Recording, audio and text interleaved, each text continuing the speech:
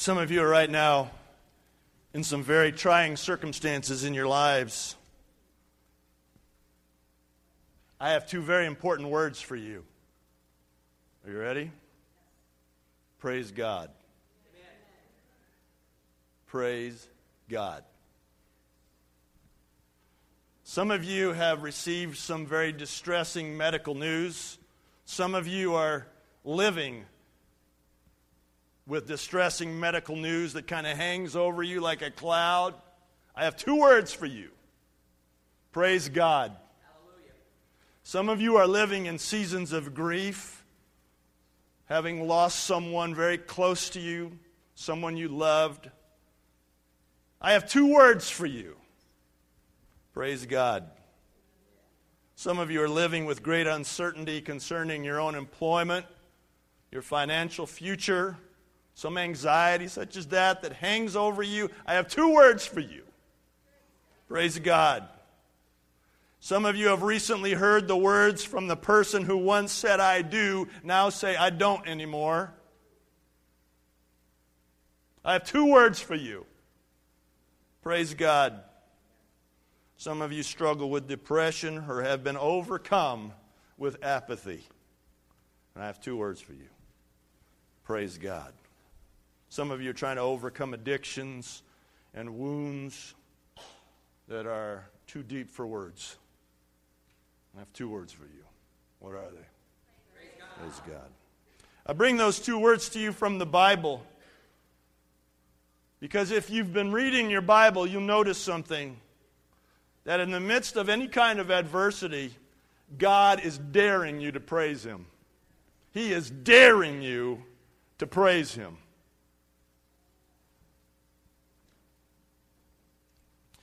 God is daring you to praise Him in the midst of the storm. An excellent example of that is Psalm 57 in your Bibles. And David in this psalm accepts the dare. He accepts the dare to praise God in the midst of adversity. What adversity, you ask? Go ahead. How do we discover what the adversity was? What do we call that? Bigger picture.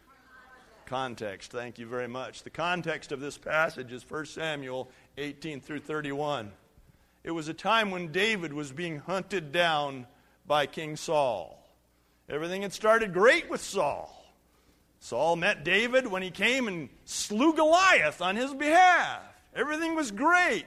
Saul liked to have David come and play his guitar and sing his songs. It made him feel good. And then suddenly Saul went the other way. Saul perhaps became jealous of the relationship that David had with his own son, Jonathan. Perhaps he just became jealous of the popularity that David had gained. But in any case, David's whole world just flipped over. And Saul was hunting him down to do what? To kill him. To kill him.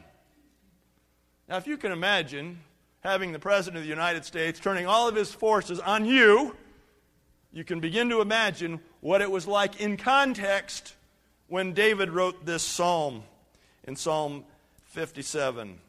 Now, I know that you're not going to be able to read that, so I'm going to read it for you, and I put it up there anyway just to say, how come you're not bringing your Bibles to church? You really counting on me to put everything on the wall for you? Is that what this has become? In the midst of the context that I just shared with you, David said, "Have mercy on me, O God, have mercy on me, for in you my soul takes refuge. I'll take refuge in the shadow of your wings until the disaster has passed.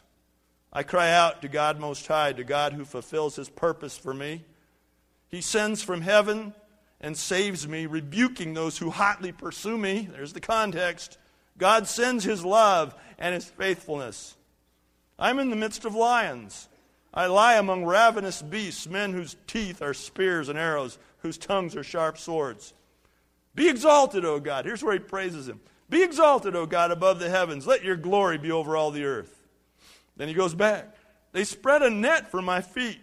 I was bowed down in distress. They dug a pit for my path, but they've fallen into it themselves.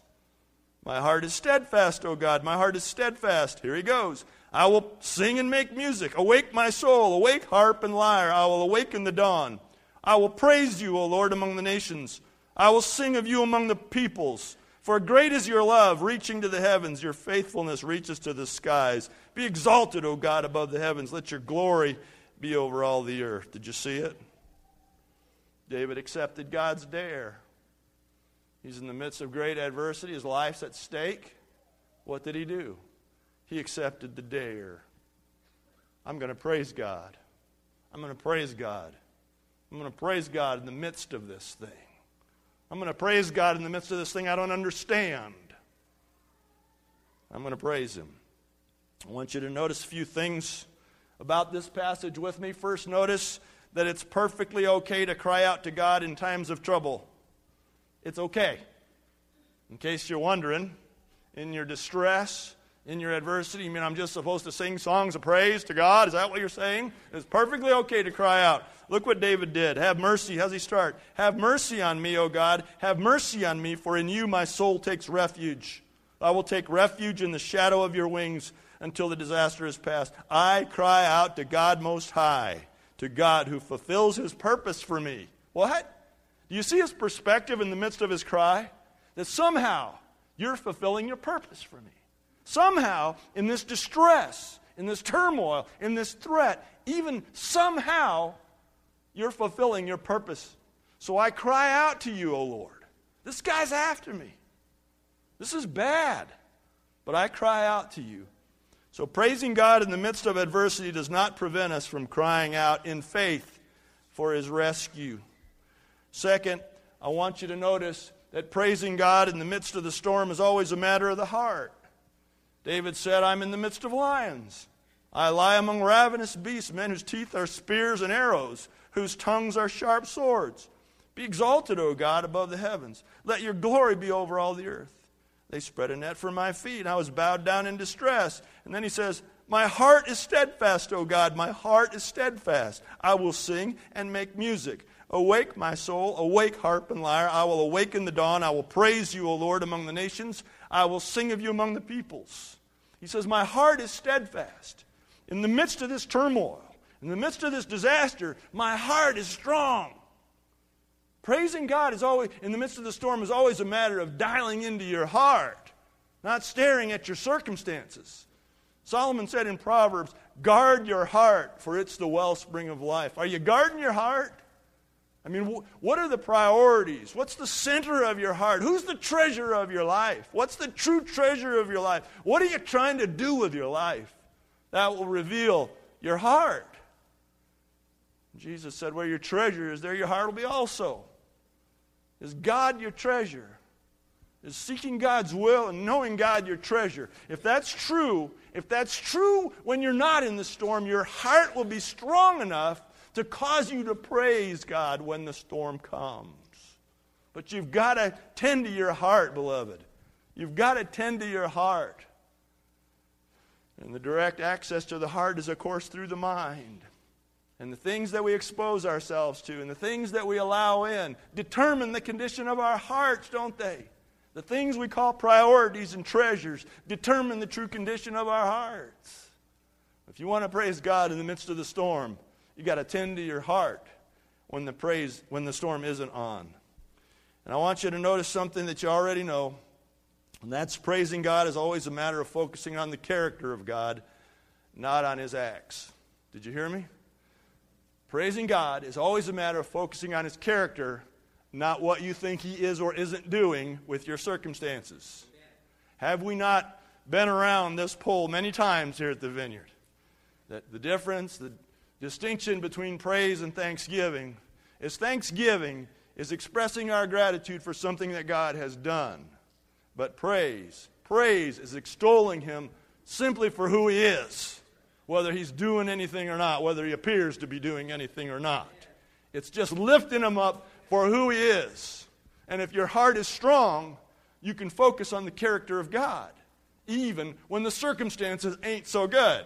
You feeling this? Look at what David did. For great is your love, reaching to the heavens. Your faithfulness, reaches to the skies. Your glory. And he's focusing on God's love, his faithfulness, and his glory. And these are qualities of God.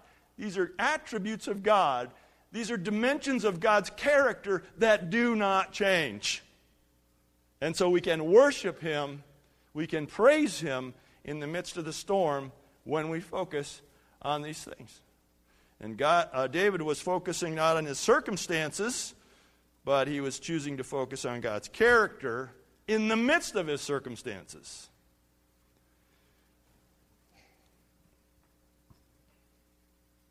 I just think God is daring us to praise him.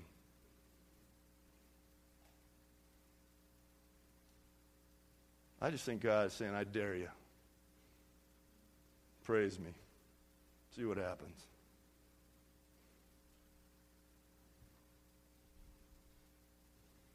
You know, I gave some thought this week to why is it that some people resist freely and frequently praising God. Why do some people, they come to Christ, they bow their heads to Christ, they kneel at the cross, they ask Jesus Christ into their lives, they accept his salvation, they endeavor to read their Bibles, pray their prayers, do some ministry. And I see this. I see a component missing in the lives of some believers who choose not to express their praise to God. And I wonder, why is this, Lord? Why is this? And I don't mean that you have to express your praise like someone else. And I don't really know if you're expressing your praise. I don't know what's going on the inside. No one can know. But I just know from talking with people, working with people for many decades of ministry now, that some people fail to praise God. They just fail to praise him. They do all the rest. They do all the rest. Dutifully, they give their tithe. Dutifully, they teach in the children's ministry. And all by duty, they do these things.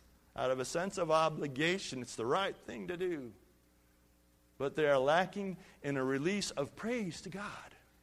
Free and frequent praise to God. However that person would do it. But they're lacking in that. And I just pondered and prayed, Lord, why? And I have a few ideas. I don't have time to develop these. Maybe I'll finish this next week. But some is a lack of knowledge. Some are unaware of the power of praise. They're unaware of what's waiting for them if they can figure out how to release and praise God. Some are unaware. Some don't know how to praise. Some say, I don't know what you guys are doing. You guys are all strange here. You're all jumping up and down, clapping your hands. The bald guy gets up with the microphone, starts working everybody. What's going on? I don't even know what you're doing. I don't know how to praise. Maybe I'll talk about that next week. But the core answer is simply this. Find something inside of you that resonates with some dimension of the character of God and celebrate it.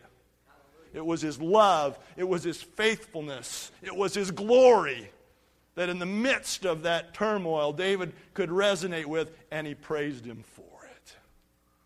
Some people don't know the essential why. Why should I do that? Why should I praise? Why should I get all worked up and praise God? Because the Bible, I'll show you this next week. I think I will do this. Just made a decision. Is that okay with you, Lord? It's okay with the Lord. I'm going to do this next week. In Hebrews, the Bible says that we should offer up the sacrifice of praise, the fruit of the lips of those who declare his name. That the sacrifice of the believer is praise. You don't need to bring a pigeon, a dove, a lamb anymore, because Jesus Christ died on the cross for you as the ultimate sacrifice once and for all. That sacrifice has been made for you. And you go, well, what do I do? My hands are empty. I want to do something in response to this. I want to bring my sacrifice. Your sacrifice is to praise God. That's the music to his ears.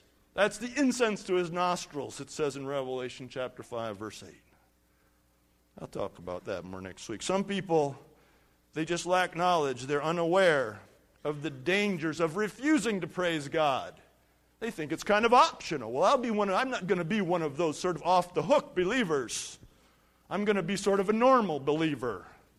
Not like Dennis here. It's all sort of weird and worked up and stuff, you know. They don't understand the dangers of making that decision.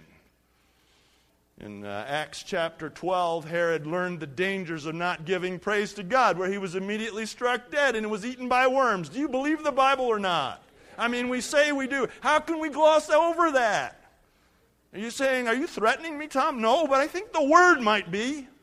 I think if you're feeling threatened by that, I think it's the Word of God falling on you, saying if you've made a decision not to praise God for whatever reason, if you've made that decision, there are worms eating at your life. The enemy's in there somewhere taking things that should be yours. And you can turn that around by praising Him. Well, I think some people are struck with an infection of doubt. Remember how you believed when you first came to Christ? Remember how your heart was stirred? And you believed that Jesus Christ died on the cross for you? You remember that or not? Do you remember it? And then as time goes on, life goes on, little insidious openings, little windows, little doors left open for the enemy to come in and bring doubt. Oh, I don't know if I believe that. I still believe enough to be saved. That's good. No, it's not. An infection of doubt. You know what God's saying to you if you're living in a season of doubt? Praise me. He's saying, I dare you. You don't think I am who they say I am? Praise me and see. A shell of pride. We men got this bad, don't we? I'm not going to look all weird. Are you serious? God says raise your hand. God says clap your hands. God says make a joyful noise. God says shout to the Lord all the earth. And you're saying, oh, I'm not going to be weird like that because of what these people might think of me. Are you freaking serious? God is saying this and you're saying, I don't care what God thinks of me. I just care what these people think of me. Oh, you're not as tough as you thought you were, are you? Are you really going to let your pride keep you from breaking out and praising God? Your way. Don't do it my way. Do it your way. If it looks like my way, great. God has two of us. If it doesn't, do it your way. But do it. I think it's a refusal to surrender. A refusal to surrender. I was thinking about the military this week, you guys. And I was thinking about how tough our military is. And I was thinking about how everybody in the military has already surrendered. They've surrendered to a superior officer all the way to a commander-in-chief. Hello? This is the church. We are surrendered to Christ. We are surrendered. We've already given up. We'll never be strong. The military could never be strong if it were not organized that way. Surrendered appropriately to a commander-in-chief. We got to be surrendered to our commander-in-chief. And if you get surrendered to him, you'll praise him. And if you're not surrendered to him, God has two words for you. Praise me. I dare you. A sense of futility. Some of you don't praise God. You say, well, what difference is that going to make, really? I'm talking to you men. We want to do stuff, don't we? Geez, yesterday, 10 o'clock, we were taking down that tree out in it's been up there, this old dead tree out there. It was great in the beginning. It's gone now. And there's a big tree. And there were guys, at one point, we have video of this, of 12 chainsaws going at the same time. It was like a beehive. And I was so impressed with how men will show up. Not on time, they were early when there's something to do. When there's something they think is going to make a difference. And maybe you're just struck with, I don't know, coming and singing my songs and raising my hands. What difference is that really going to make? The power of God is released into a church when his people praise him. That's what difference it makes. One more. A season of boredom. Some of you are stuck in boredom. Some of you come and go, well, they're going to sing 4 songs. Tony's going to get up and be nice and say some things. Kids are going to go out. Bald guys are going to get up and talk a while. And then we're going to go home. And with that lack of expectation, you are contributing to the lack of the move of God. You're too bored. God has 2 words for the bored. Praise me. I dare you. I dare you. Should I really do this? Should I really? Well, let me end with a couple of questions, a few questions. Does it make logical sense that the more freely and frequently you praise the God who inhabits the praises of his people, the more frequently you will personally experience his presence and power? I mean, does it make logical sense that the more frequently and freely you praise him, the more you will experience him? And isn't that why you're here? You didn't come to go to church. You came to experience God, right? Does it not make sense that if God's power is released into the lives of those who praise him, that the enemy would do everything in his power to keep you from freely and frequently expressing your praise to him? Does it not make sense? That because you become empowered with kingdom power from God when you praise him, that the enemy would throw every reason in the world why you should not engage God in praise. Does that not make sense? And in some cases, he's winning. Is not the Bible full of examples of people whose lives were blessed with the presence and power of God, who were also people who freely and frequently released their praise to God? Hello?